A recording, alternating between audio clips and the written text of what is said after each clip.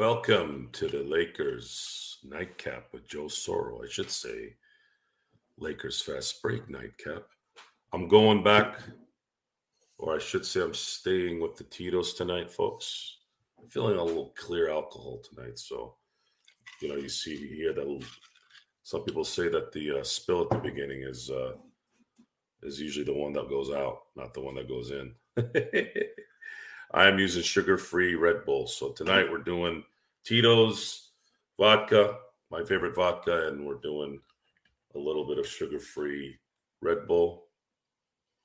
Salute to everyone.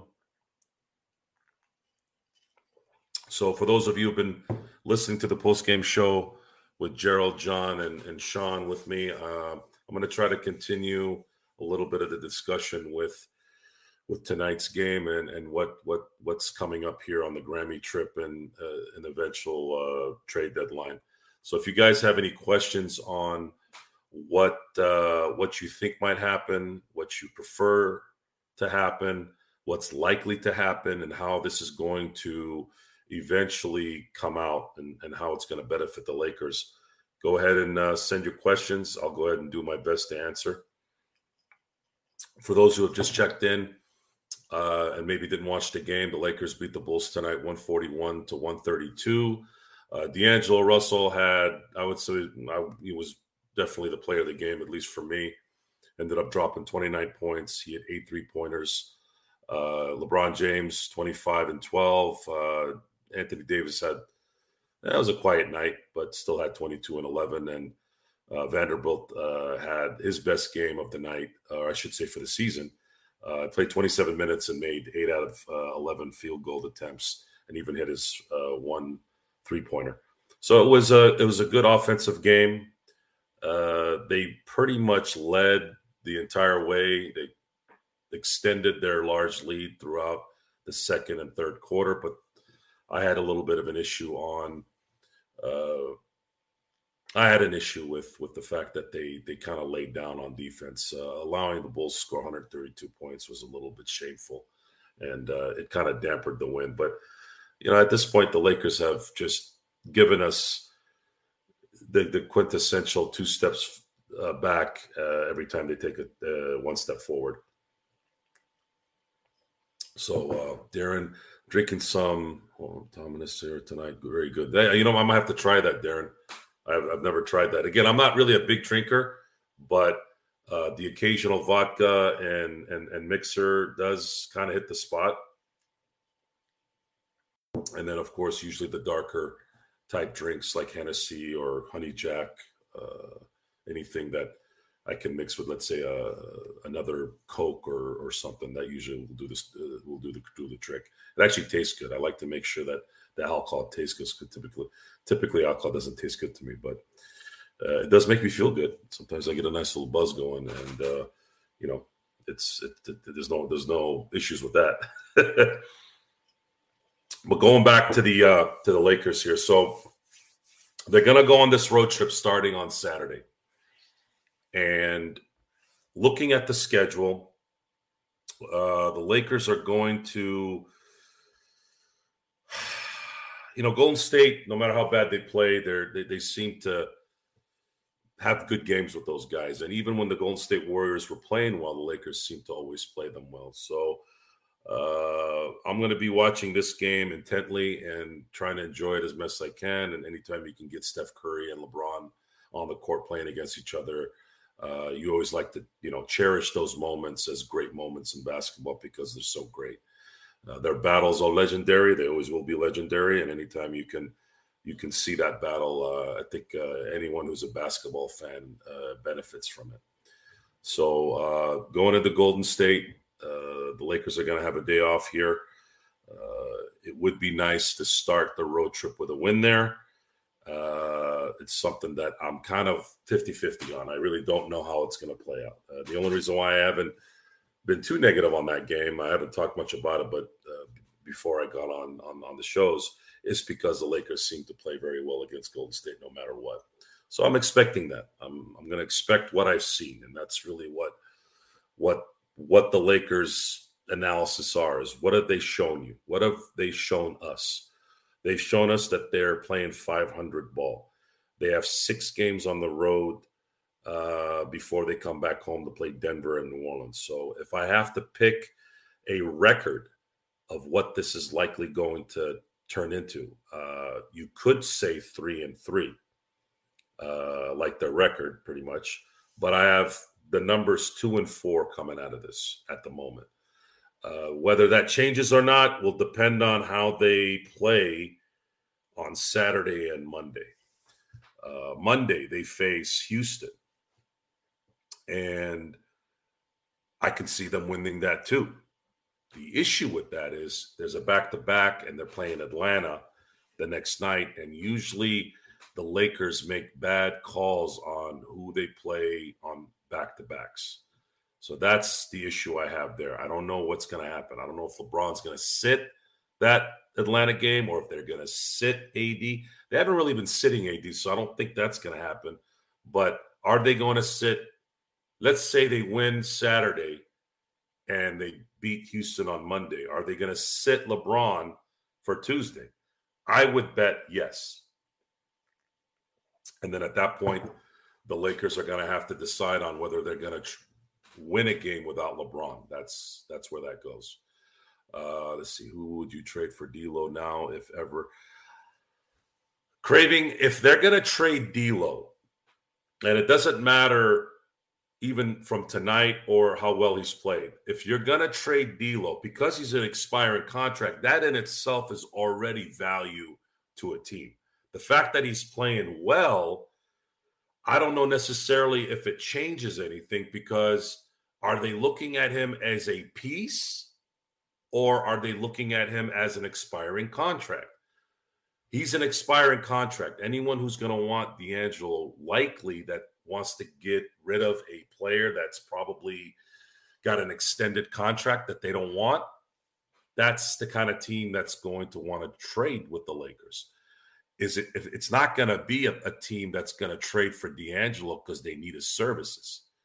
I don't know if, because then at that point it's like, well, what are the Lakers going to get out of that from that team? Is the team going to give the Lakers a couple of first round picks and then maybe a filler to get his services so that D'Angelo can help that team win in the playoffs or get in the playoffs? At that point, it's counterproductive, because the Lakers are not trying to gather draft picks.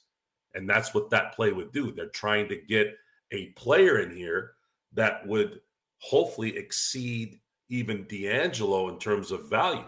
Can that guy be the all-around player? The Lakers need an all-around player for it to make sense. Someone who can play good team defense and actually score too. Who is that guy? If anybody knows who's that guy, I'd like to know. Dejounte Murray, I don't know. I don't know if he's that guy. And when you come to LA and you start dealing with the pressure, again, this is not going to be Atlanta. It's not going to be even San Antonio. Even San Antonio, even in their heyday. I mean, everyone in San Antonio loved the San Antonio Spurs, win, lose, or draw. In LA, we're not like that. We're maniacs here. When you lose 2 games in a row, we're all over you. So I don't know what that player would do. What player could do the 2 things that we need, which is play consistent defense in an area where the Lakers have been dreadful on. I mean, dreadful. The Lakers, when they have Taurean Prince, D'Angelo Russell, and Austin Reeves in the lineup, their defense suffers greatly. And on top of that, the coaching doesn't put those guys in positions to succeed just a little bit or to maintain a little bit. So you have this storm of just bad physical play that Dawson Reeves and D'Angelo can't help.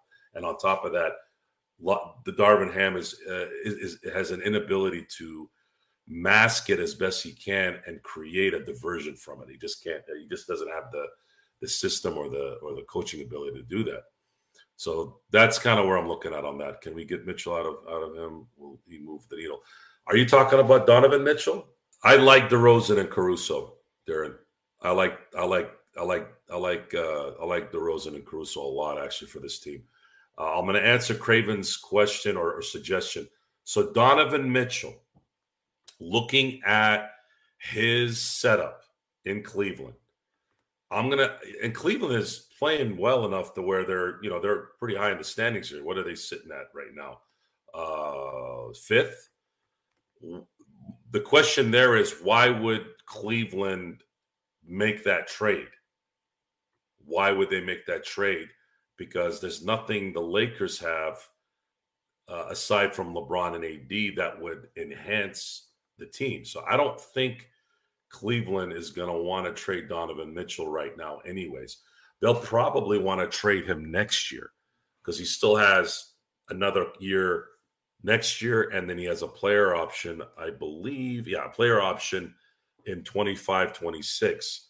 Right now, they're playing well enough to be a fifth seed. They could possibly play a little bit better and maybe even get up to a fourth seed.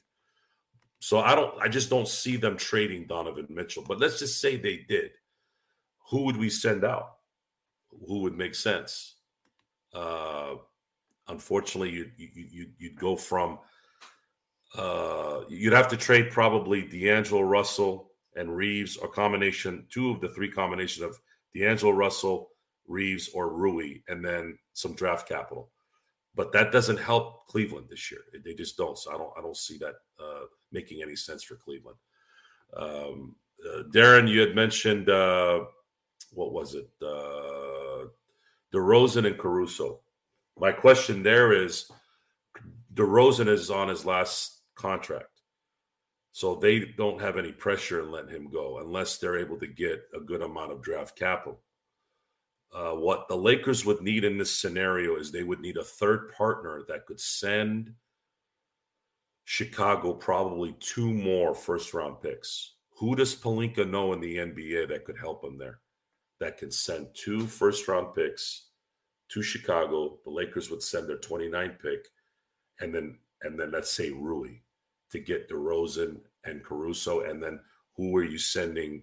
What are you sending to the third team? It's a very complicated trade at that point. I don't know what the third team would warrant to help the Lakers. It's going to be very difficult. Unfortunately, I don't see that trade being possible anyways. If anybody's going to get Caruso, I would say the Sixers or an Oklahoma City Thunder, especially the Oklahoma City Thunder. They could send some money to Chicago and do a DeRozan Caruso package and just send them a sick amount of draft picks and maybe a filler in terms of a player. If you did that, Oklahoma City starts to get very scary even this year. They might be even to skip a year ahead of where I think they might be a dominant team, which is next year when Chet Holmgren has a year under his belt. Shea has another year under his belt. He'll start getting into his prime. I mean, that team could be very, very, very scary at that point. So that's the likelihood. That's what I see in terms of the DeRozan, Caruso. I see those guys, or at least see Caruso going to a Philly team or an Oklahoma City team, because that player might be that link that just take them a little over to where they want to go. LeBron reform. I don't think Jeannie would trade LeBron for even a prime Shea Gilgeous at this point. She loves those big names, and the Lakers have made their bones by having the megastars wearing the Laker gold and being loyal to them. I just don't see how that'll ever change. But there is a reality coming here, folks. Now, I don't think LeBron is going to opt out. If he does, it would be a huge surprise.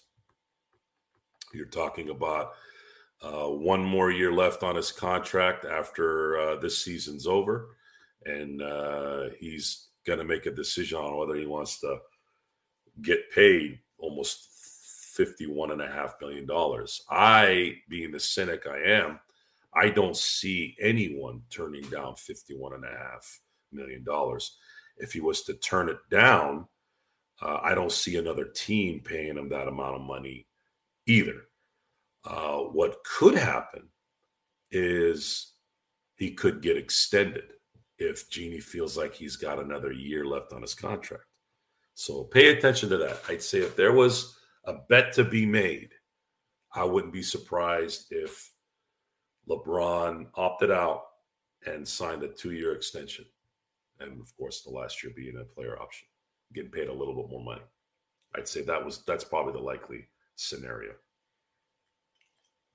Now, the issue there is how do you deal with D'Angelo when his contract's over? Because I believe he's going to opt out and try to get after a multi-year deal. Will the Lakers trust him enough to sign him to a multi-year deal? Are you going to make a trade and then get your draft pick and do that thing again like we were trying to do last year? That's stuff that I'd say is going to be a hot topic once the offseason comes. If LeBron does not pick up his option, who we think we will go for? I don't know. There aren't any big names this summer, unfortunately. I think you've got like a James Harden and those type of players. I don't really know, guys. I don't. The free agent market has changed drastically the last couple of years. It used to be a very exciting time. It used to have big names going out there and trying to get their next payment and the movement from whatever team they're with. They're going somewhere. Nowadays, I don't think anybody wants to risk not being able to get their supermax deal, so they're staying at home. The system is creating a market that's making the players stay with their current teams because they can make their most money there. And now, if they make an All-NBA team, they can get their super deal contracts. So the NBA is shifting, folks. It's very unlikely that you're going to ever improve if you're a fan of a team other than through the draft or some player demanding to go somewhere, which the Lakers have benefited from both. So how that plays out, I don't know. We have Luka. That's a lot of word out there that Luka's not likely going to stay in Dallas for the rest of his career. There might be a chance there in a few years. Giannis, if things don't work out in Milwaukee, keep your eye out on that. I thought this last offseason when Giannis signed his extension, I thought Milwaukee has done everything to keep him happy and try to keep the team competitive for championships.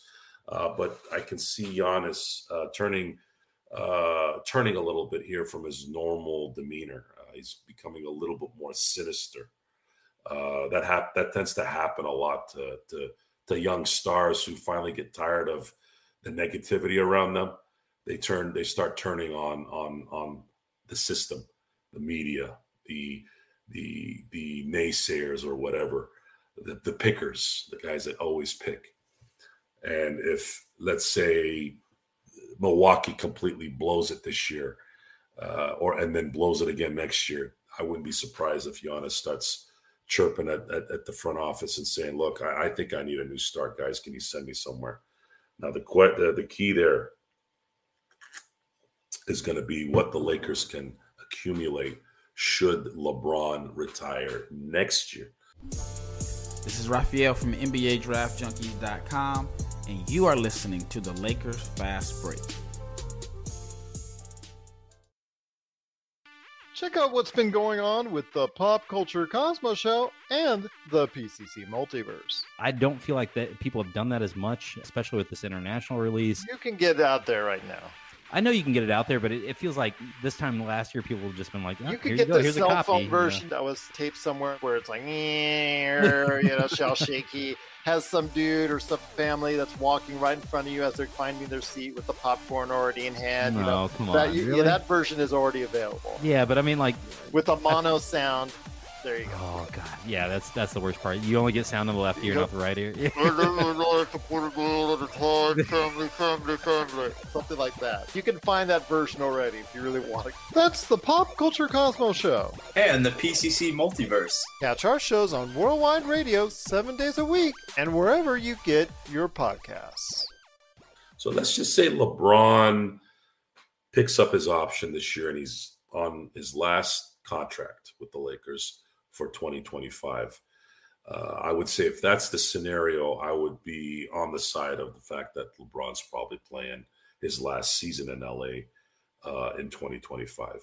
How the competition works from there, that'll depend on how this season ends and how they replenish this summer using the MLE, trading players, acquiring players. Those things can obviously those are things we can discuss obviously in the next 6 months. That's a great question, Craven. You've been asking great questions. I think he's going to be the face of the NBA by default.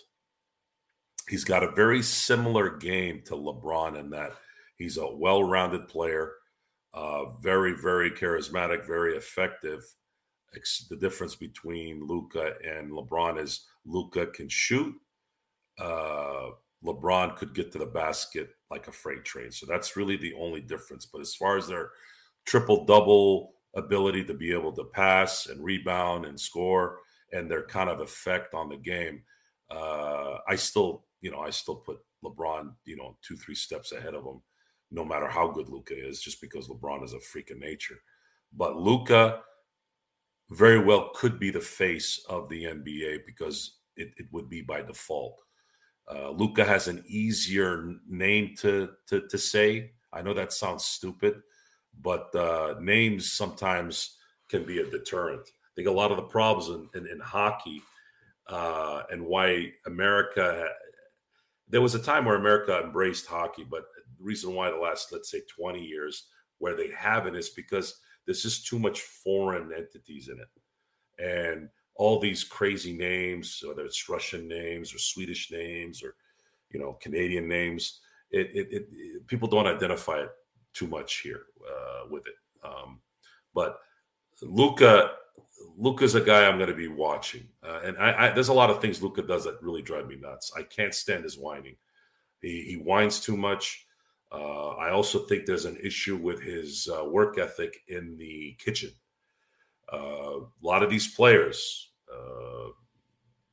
in terms of their ability, guys like Tracy McGrady, guys like Vince Carter, guys like AI, guys that were freaks of nature and were Hall of Famers. Once their athleticism started to level off a little, their work ethic wasn't matching and catching that up. And Lucas seems to be a guy that doesn't like to do that either.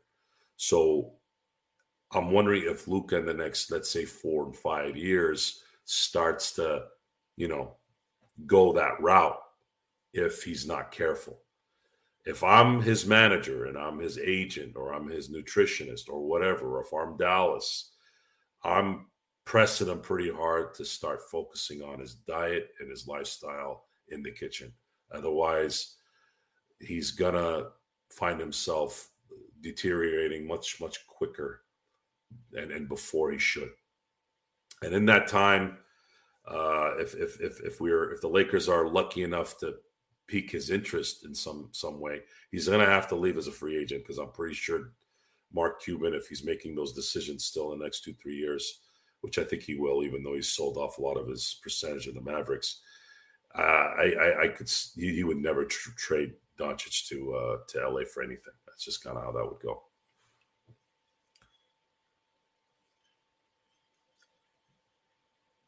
Paying $5,000 to the first 5 to hit me up now with extra cash because I feel people still going through hard times. Bless y'all.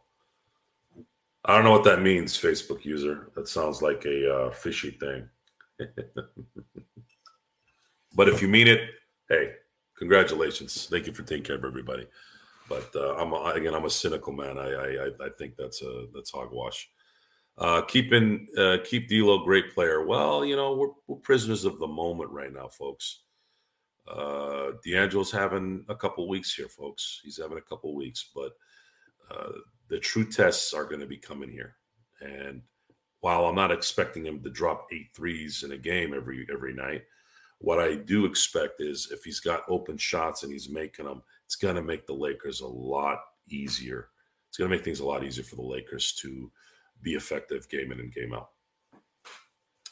Is Jokic a pretentious stoic about basketball? Yes, he is. Absolutely. However, it doesn't matter because his results overlap that. And It's just that's the reality of it. It is annoying, but it's not as annoying as Luka Doncic kicking out a fan for saying you need to get on a treadmill. I think if I was the ref in that game and I had Luka coming to me saying, "Hey, you need to kick that guy out because he hurt my feelings," I probably would have done one of these and just kind of looked them up and down and like, really? I'm not kicking that fan out. Get your ass on the other side of the floor. Pay attention to the game. Yeah, Jokic. I think the thing with Jokic is he does not like to be famous. He has a little bit of Larry Bird in him. I'd say pretentious because we're in this particular era, this particular culture. It's pretentious, but it's actually not. It's actually he just wants to come to work and leave. He doesn't want to be bothered. He doesn't like fame. He doesn't like to do interviews. He doesn't like to do any of that. He just wants to come play basketball and go home. So he is the modern day in terms of his disposition. He is the modern day Larry Bird. And you're right, Darren. It is a job. Your job is to talk to the media. Your job is to conduct business with your constituents. Yeah, he knows that. But we can't expect him to like it. I think that's kind of unfair if you do that. And I really don't fault him, honestly. I don't think there's anything Jokic has done where I'm like, come on, Jokic, really? It's just, that's just who he is. And for me, you can't, I don't know how you could, what are you going to do? Disagree with it? Okay.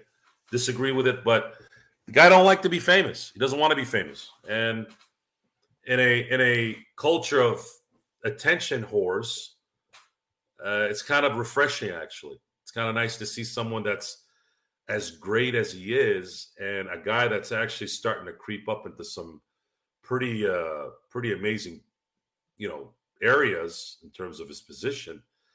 Yeah, as long as he's effective on the court, I don't think it should matter whether he likes the media or fans or not. I think that's an admirable thing in a lot of ways. If Jordan was like Jokic, will he be famous as he is now? Larry Bird was famous. Larry Bird was famous being a jerk to the media.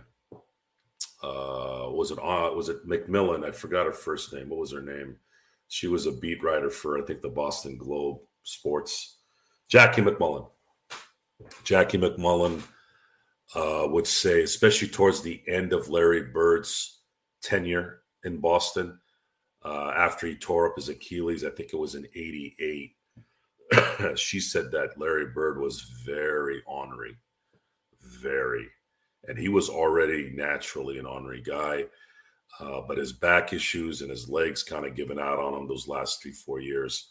She said it was very difficult to talk to Larry Bird, and even through that, no one ever looked at Bird in any other way other than being a legend. But in this day and age, there's enough people to kind of, I guess, cover for that, right? You don't really need to see Jokic being this holding babies and kissing babies thing. I don't think you need to see that these days. There's plenty of other jokesters out there that want the attention, and this particular era of young people will watch those people versus people who are stuck on Magic, Larry Bird, and Jordan only. Because if you talk to anybody during that era, very few players garnered the attention of those three guys at the time. I mean, you had Hakeem, you had Isaiah, but I still knew people that were just, out. I knew people then that didn't know who the hell Isaiah Thomas was, didn't know who Hakeem Olajuwon was. But everyone, the general audience, knew who Larry Bird was. They knew who Magic was, and they knew who Michael Jordan was. Nike, I'm going to be, my observation of the Nike Jordan thing is Jordan made Nike. It's Jordan that made Nike. And he had reiterated it on The Last Dance, where, if he was just some schmo who was averaging 2 points and 2 rebounds a game, nothing would have happened on that side of his business. But because he was a freak, again, when you look at Michael Jordan at that time, no one did what Michael Jordan did.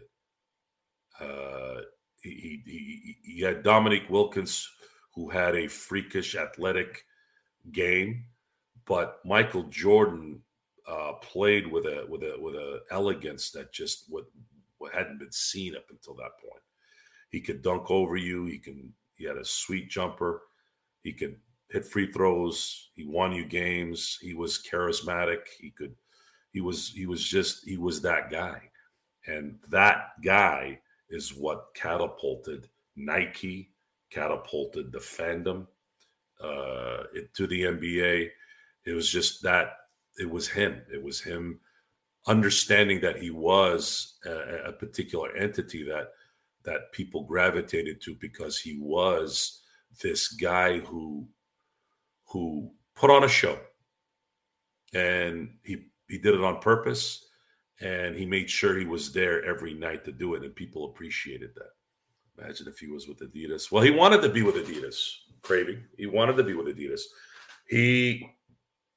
He told his mother, I don't want to go to Nike, because Nike had solicited him to come listen to their pitch. And he said, no, I want to go to Adidas. And then his mother talked him into going to Nike. See, guys, always listen to your mom, man. I know, God rest her soul, my mother, man, I swear, the older I get, the more I realize she was never wrong about anything. So Jordan listened to mom, and as they say, the rest was history. And Nike doesn't become what it becomes without Jordan being the added horsepower that they needed to kind of start going into that stratosphere that they've owned for the last 30 years. It was Jordan, and then Bo Jackson took it to another level for a few years. And then, of course, Tiger showed up in 1997, and then things went the way they went. Dominic would come flying in from, and you got to put back. Yeah, Dominique was that era's Vince Carter. That's the comparison I use for Dominique Wilkins. He was a freakish athlete, can jump out the building, but his game didn't translate to consistent winning. He wasn't necessarily known as a defender. See, Jordan in 1988 won the Defensive Player of the Year award and the MVP, and the scoring title. He was Jordan. There was no weaknesses in Jordan's game. I mean, there just wasn't. So when you put somebody that doesn't have any weaknesses and at the same time has a good look to him, is charismatic, understands that how to interact with the public. In a manner of getting their attention and them wanting to spend money to watch you. Yeah, he was the perfect showman at that point. Heck, even Tiger Woods, now that I brought him up, Tiger Woods was more like Jokic. He was more like Bird. Tiger hated being famous. He wanted to reap the benefits of the money, but he didn't like the fame. He didn't like being around people. But he was so good it didn't matter. So that's kind of the story there. But going back to this road trip for the Lakers, the Lakers are this next 8 games. It's not just the 6 games on the road. They're coming back home and they're playing 2 really, really, really, really good teams, Denver and New Orleans. So this next 8 games is going to be crucial for them. If they come back to LA 3-3, it's status quo. And then, of course, if they beat, let's say, Denver and they lose to New Orleans or vice versa, they're looking at a 4-4 record after these 8 games. So now you're sitting here going, they're sitting at 27-27. Now what? We're probably still here talking about how these guys still can't figure it out. Darvin Ham sucks as a coach. And why isn't this player doing this? And why this player isn't doing that? And it's just not, nothing has indicated to me that that's not going to likely be the scenario.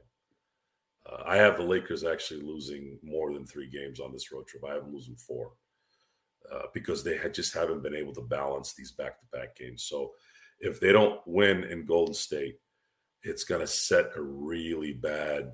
It's going to set really bad momentum going into Houston on Monday, because now they're probably going to be a little bit tighter to try to win that game and also try to manage the following night.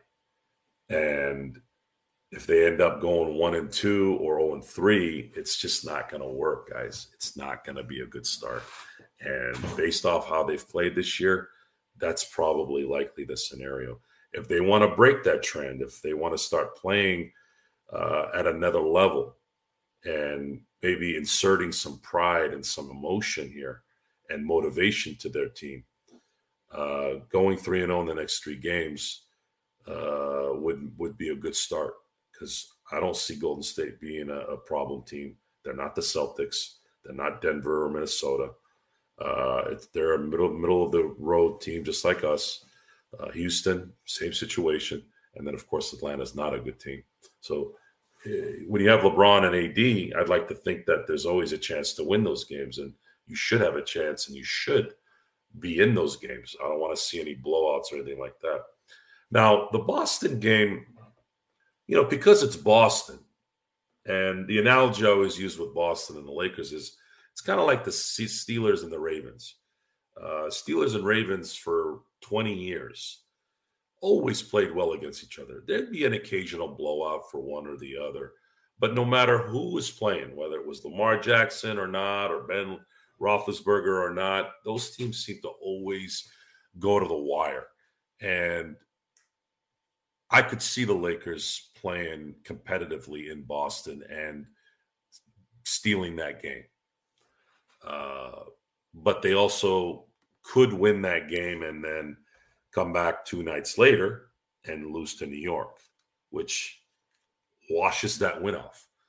And after they play New York, they get a couple days off and they play Charlotte. So let's look at this. Let's look at that little run here. Okay, you got Golden State, you got Houston, Atlanta. Could they start 3-0? Could they break the trend and go 3-0? Sure, they could. If they do, would they continue it? Would they see the Boston game after that as a must-win? Would they muster enough to say, look, if we go 4-0 in the first 4 games, can we finish this off by beating the Knicks in Charlotte? These are the questions I would be asking. These are the questions I'd be asking. I just want to beat Boston badly, even 1-5. Oh, man. Creighton, if I knew that they weren't going to make the playoffs, I don't think that's going to happen. I think they're going to be a play-in team again. But let's just say they were 13-33. Yeah, I'd be cool with that. Kind of like the Ohio State-Michigan thing. Like they could go 0-12, but as long as they beat Ohio State or Ohio State beats Michigan, that's all that matters. I still think that's kind of stupid in a way, because we're about winning championships here. I'm not worried about some regular season game in January or February. But I don't think that's how it's going to play out, though. I think the Lakers are going to win one of the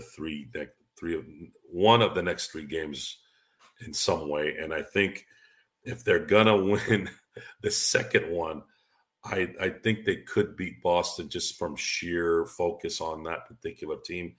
And then maybe probably lose to New York, and then maybe squeak out a Charlotte game, which again takes them to 3-3. I'm saying 2-4 because I'm worried about the Golden State game on Sunday. If they don't win that game, I can see them going 2-4 to finish the road trip. If they beat Golden State, I think they're assured to go 3-3, and by some miracle, maybe we get lucky and go 4-2. But coming back is what I'm worried about. When they get back, they're playing a back-to-back, Denver and New Orleans. And that right there, I'm worried about. That's kind of the game I'm thinking about, or that stretch I'm thinking about right now, and how they manage it. Yeah, Drew Holiday made Boston good in terms of the defense.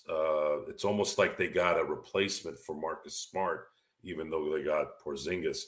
Porzingis injured his ankle today, but I heard it wasn't too bad. They said if it was a playoff type game, he would have come back. But they smoked Miami in Miami. Boston is going to be a problem this year, folks. This isn't Boston from the last couple of years. If Porzingis stays healthy, that's going to be a problem, especially with them getting Drew Holiday.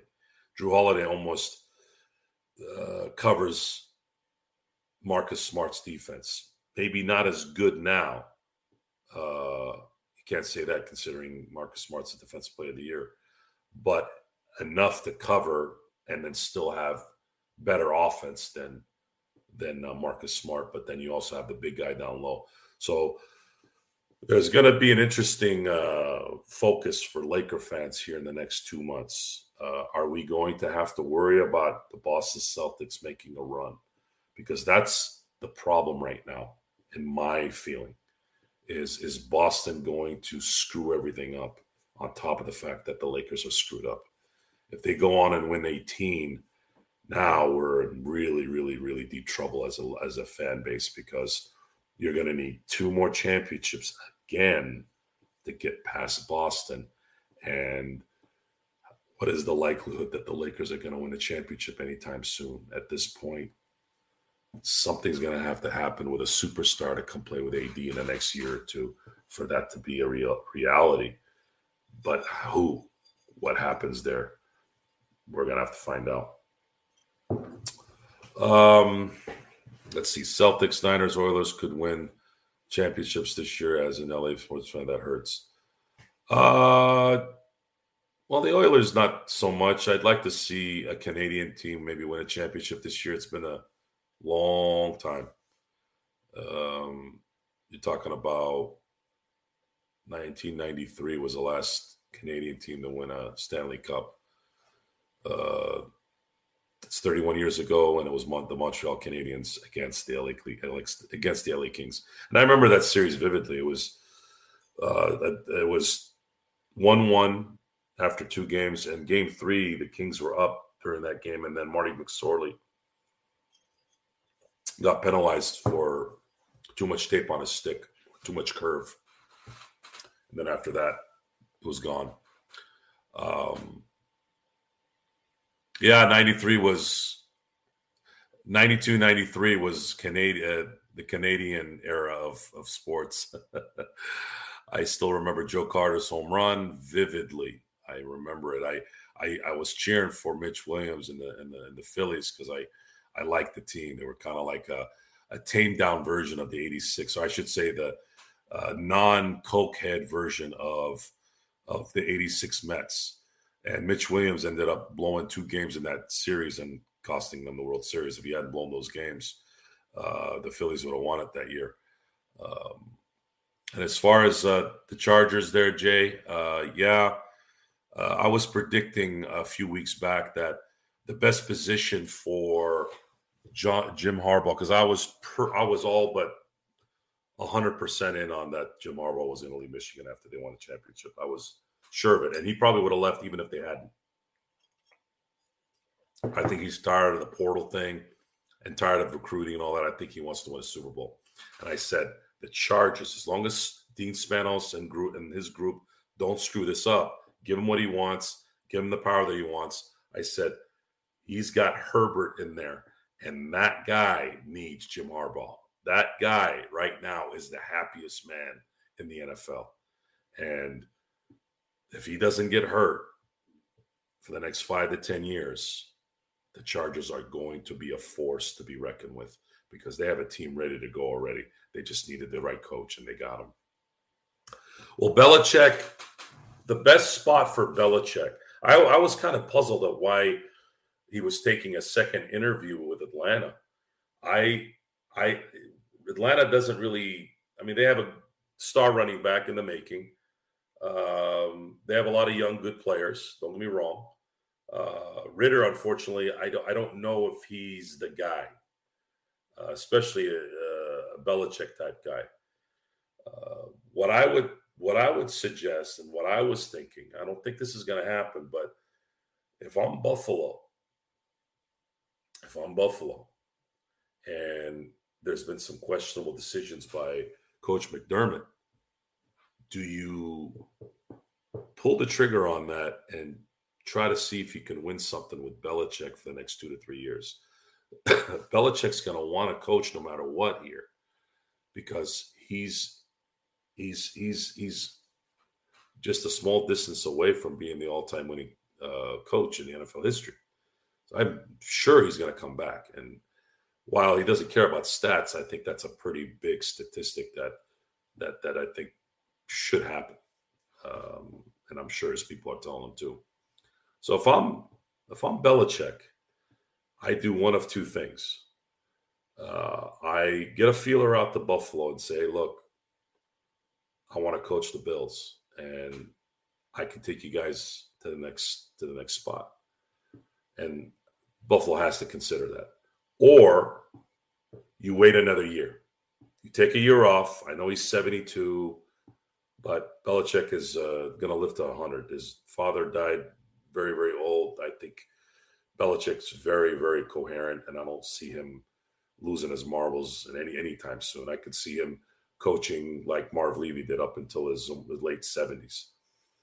By the way, Marv Levy's still alive. He's 97. So I think Belichick either campaigns secretly in Buffalo or waits a year for the right opportunity next year.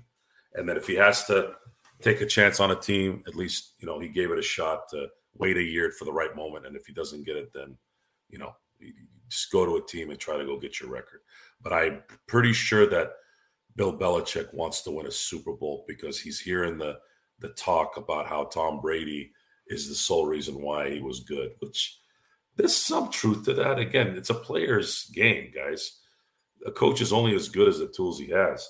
But I think what he maybe didn't understand towards the end was Tom Brady was the greatest eraser of mistakes from a team that probably ever played in the NFL. When you talk about the greatest quarterback, when you talk about the greatest player, I don't look at the NFL. I don't look at any player being the greatest. It's impossible to make that judgment, especially in football. There's too many different positions. You're not going to put Anthony Munoz in that category of greatest football player, right? Anthony Munoz blocked. That's what he did, and he did it very well. How are you going to compare his game to Jerry Rice's game? How are you going to compare Jerry Rice's game to Tom Brady? You can't.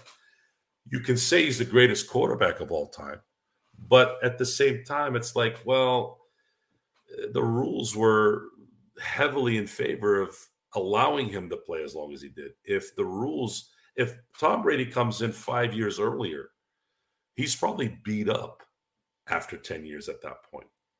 And that's a reality. So comparing it's just not, for football, it's very, very difficult. You have 11 guys on offense, 11 on defense. In my book, you can't. But Brady was the greatest eraser of mistakes ever. If your defense made a mistake, if somebody turned the ball over on offense, you could always depend on Brady coming back on the next series and driving the team down and scoring, or he would just put the fear of God in you and you didn't know what to do with yourself. The only guy that I've seen do that recently is Patrick Mahomes. I don't see that in Lamar Jackson. I don't see that in Brock Purdy. I don't see that in a Jared Goff. I don't see that in Josh Allen. It's Patrick Mahomes. And until somebody puts a stake in that guy's heart, I'm always going to say that guy's the guy who's going to win probably.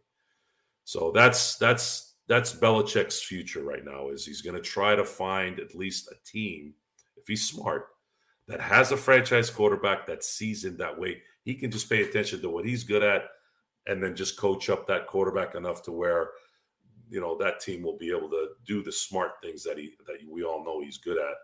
And if he wins a Super Bowl, then that discussion becomes a talking point again. We're signaling the ref for a quick timeout, but we'll be back with more of the Lakers Fast Break podcast.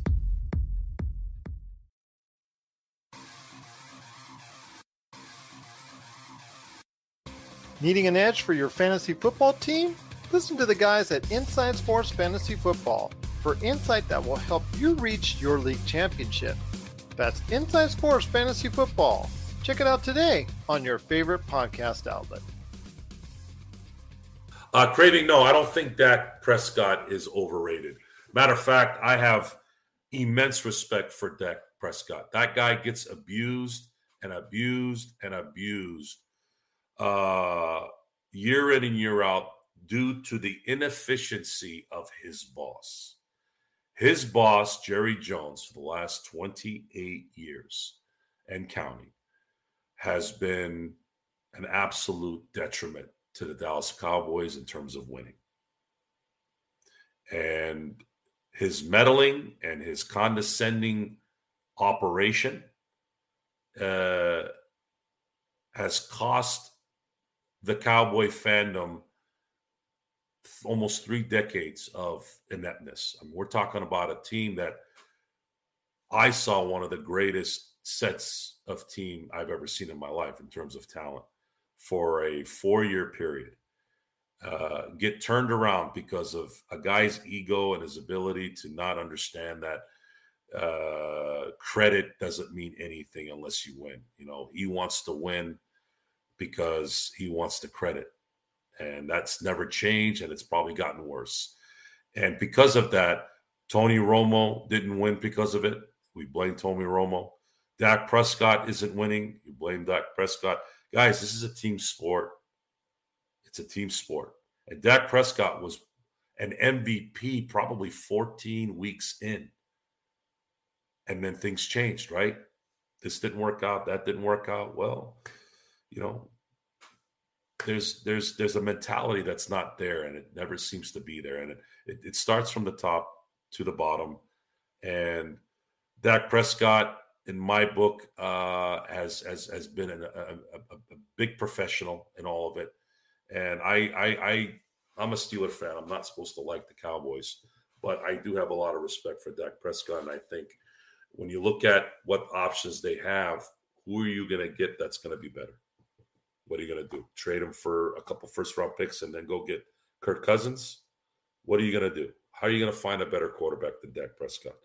What the Cowboys need to do is they need to find a way to take the pre-senile owner out of the way and bring some football people in here that can focus on getting the right coach to coaching up this team the right way.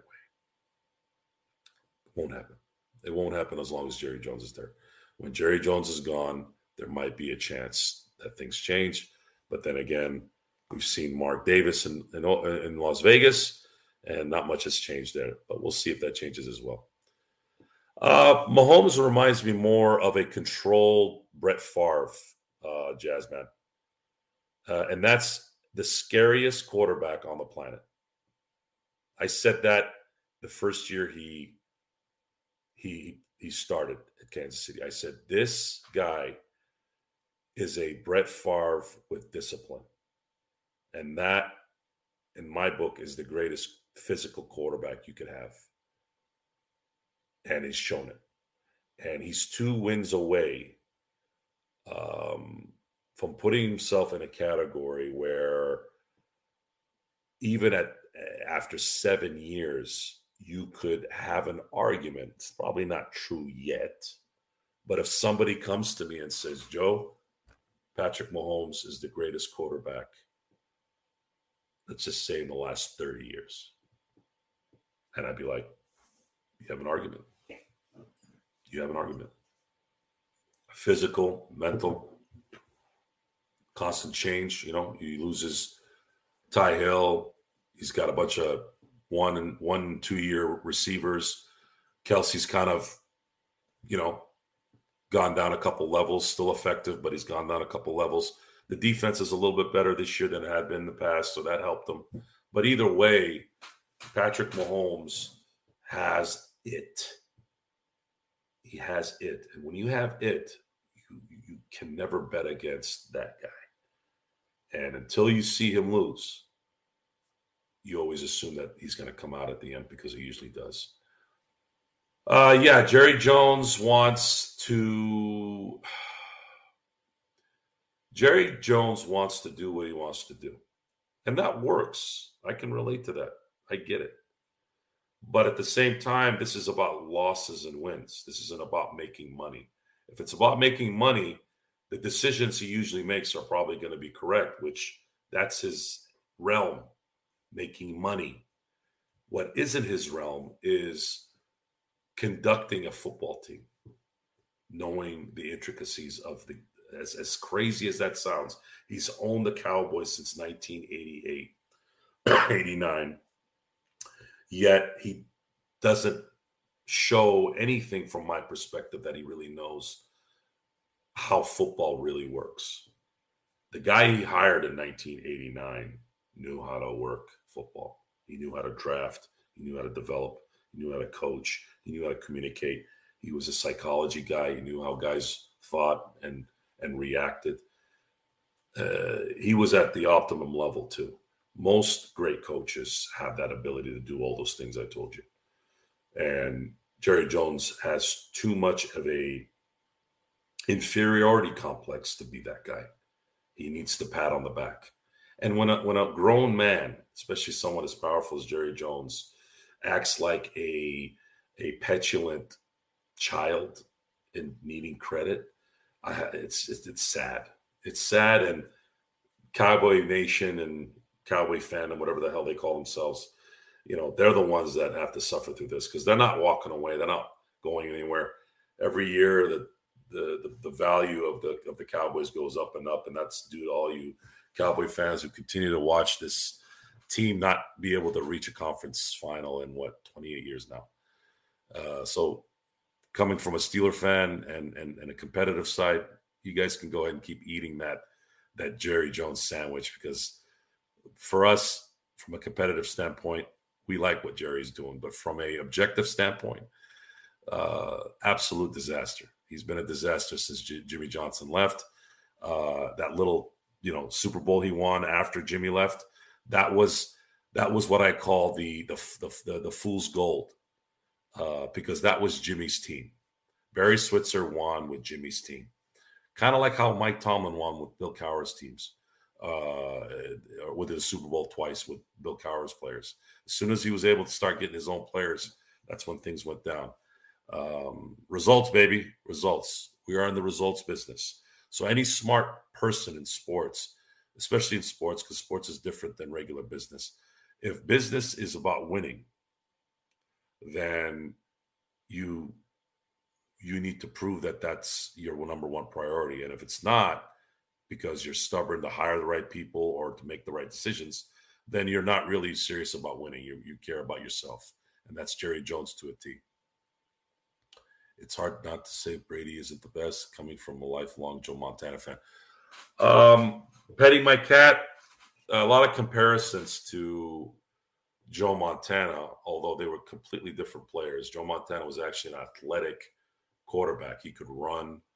I thought he had a more accurate football delivery, but that's kind of how the West Coast offense was. You had to get that ball delivered perfectly on those slants to Jerry Rice and John Taylor, whereas Tom Brady was more dink and dunk, and then every once in a while he'd throw it deep when the Patriots gave him somebody to throw it to, which was really only a couple times. He had Randy Moss, and then on occasion, somebody like a Jacoby Meyer. That's it. But the eras mattered, folks. Joe Montana got the ever-living you-know-what beat out of him. And he still played 16 seasons. Granted, I think a couple of those seasons he was injured. So he played 14 seasons of actual football. And he played it in an era where he got the you-know-what beat out of him. If he had played 22 years and had Bill Walsh for 20 of those years, I would say there's a very good chance that Joe Montana would have, and it was protected like the NFL is now. I say that Joe Montana would have had a very good shot at winning 6-7 Super Bowls too. Making money is winning tight. What's weird about the making money part, that everybody in the NFL makes money in terms of the owners. How much more money does Jerry Jones want? I don't think it's about the money with Jerry Jones at this point, or even back then. It's about the patting of the back. He is chasing that rabbit of, I don't need this guy. I can do it. I can do it. I can do it. But you can't. You're not doing it. 28 years later, don't you think after 10 years you would have started saying, man, I gotta change this back up? But he hasn't. 28 years, guys. You're talking about, there is a Dallas Cowboy fan that's 28 years old that grew up in a Cowboy family. And this is America's team. This is the most valued team on the planet. Yet they have never seen the Cowboys in an NFC Championship game. A stoic, historic team. That's Jerry Jones for you, baby. Keep up the good work, Jerry, by the way. I just feel bad for Dak. I think Dak should request to get traded somewhere else. I take him to Pittsburgh. I think we could definitely use him. And if Belichick didn't bench Malcolm Butler against the Eagles, Brady would have 8 rings. I don't know if that's necessarily true. And I'll tell you why. Philly won that Super Bowl because Doug Peterson, hit on every trick play and every risk play, which no one would have expected. That Super Bowl was won by Doug Peterson risking and chancing at the right moments, and his players executed it at the right moment. If one of those situations doesn't go through, the New England Patriots win the Super Bowl. I mean, they had to play perfect, and they did. Philly played about as perfect a football game as they could have, as any team could have played. And that's why they won, because Brady was probably Brady's best Super Bowl. He passed for over 500 yards. He had one mistake, sack fumble. And that ended up being the difference in the game, right? So the principles, right? You talk about principles. Well, Malcolm Butler screwed up and Bill Belichick stuck to his principles. There's some admiration there. I have some admiration for him there. I don't know if it would have made a difference, guys. I really don't. Does Malcolm Butler snuff out Nick Foles on that trick play at the goal line? I don't know. Malcolm Butler made one amazing play in a Super Bowl a few years earlier that was predicated on the fact that the team practiced that particular play. He made the play. Don't get me wrong. He gets credit for it, but that was prepared by the coaching staff. They put him in the right spot. Something that we talk about a lot with Darvin Ham and the Lakers, and why Darvin Ham suffers in the coaching area, because he doesn't know where to put certain players in terms of their right spots where they can succeed. So they're not. I can't say that was the main problem. I can't say that was the problem. I think the problem that night was Philly played the perfect game, and Doug Peterson called the perfect plays at the perfect moments, and his team executed it. Patriots defense couldn't stop the Eagles. That Super Bowl. Brady did throw for over you. Yeah, it's just not. I watched that game. I remember it was like yesterday. Doug Peterson grew a third ball in that game. I couldn't believe the calls he was making, and I couldn't believe they were making them. And I give credit to him. He should have been the MVP. Honestly, I think Doug Peterson should have been the MVP of that Super Bowl. The first coach to win MVP of Super Bowl. Pretty amazing. Pretty amazing. Let's see here. We want to get back to, did I miss anybody else's? Chargers are going to win a Super Bowl before the Cowboys. Jay, if you're still listening, yes. I'd say right now, with Jim Harbaugh getting the quarterback that I'm sure he wanted, there's going to be some fireworks in LA. The only thing that sucks is I really, really, really wish the Chargers were still in San Diego. San Diego right now would be popping. LA doesn't deserve this. LA has the Rams. They have the Lakers. They have the Dodgers. I wish San Diego still had the Chargers. I think the games in San Diego were much better to go to. And when the team always had good players, they were always there to support, and the atmosphere was amazing. Dean Spanos just really screwed the city of San Diego, and when they were voting for a new stadium, the citizens of San Diego told them to go eat it. In a lot of ways, it's frustrating that they did do that, but at the same time, when you look at the scenarios with that, we're talking about a city that ended up paying for all the season tickets that weren't covered when they were at the Qualcomm Stadium. So they were paying for seats that weren't filled as an agreement with the city from the Chargers demanding it. And throughout all this, they never seemed to get anything out of it in terms of winning championships or any kind of positivity from that guy. And they finally said, look, we're done. We give up. Get out of here. So we're coming up to the end here on the show, guys. If you have any other questions, go ahead and send them to me right now. But what I'm going to do right now is I'm going to finish off the show with a little more info on what's coming here with the Lakers road Grammy trip, road trip. I'm going to go with the pros, and then I'm going to go with the cons. Pros is they're seeing some of the role players like D'Angelo Russell and Vando starting to play well. My hope is that there is an advantage being taken with that. If you've seen that Vando is going to be effective now and is being healthy from that bursitis injury he had at the beginning of the year, and then you have D'Angelo, whose confidence right now is through the roof and hitting shots that are, the kind of shots that the Lakers really need. If they can start taking advantage of that and putting those guys in positions to continue to succeed, and LeBron and AD stay healthy and really take on some leadership role here that kind of goes up a level a little bit and get these guys to start thinking about going on a win streak, they can start doing that here on the Grammy trip. It could be something here. And that's more of an analysis, objective view of it, just saying if. The con is my gut tells me we're going to keep seeing what we've seen because of the fact that no matter what has happened this year, it's been against everything we predicted. AD playing healthy all year hasn't meant any difference. LeBron not having any major injury hasn't changed anything.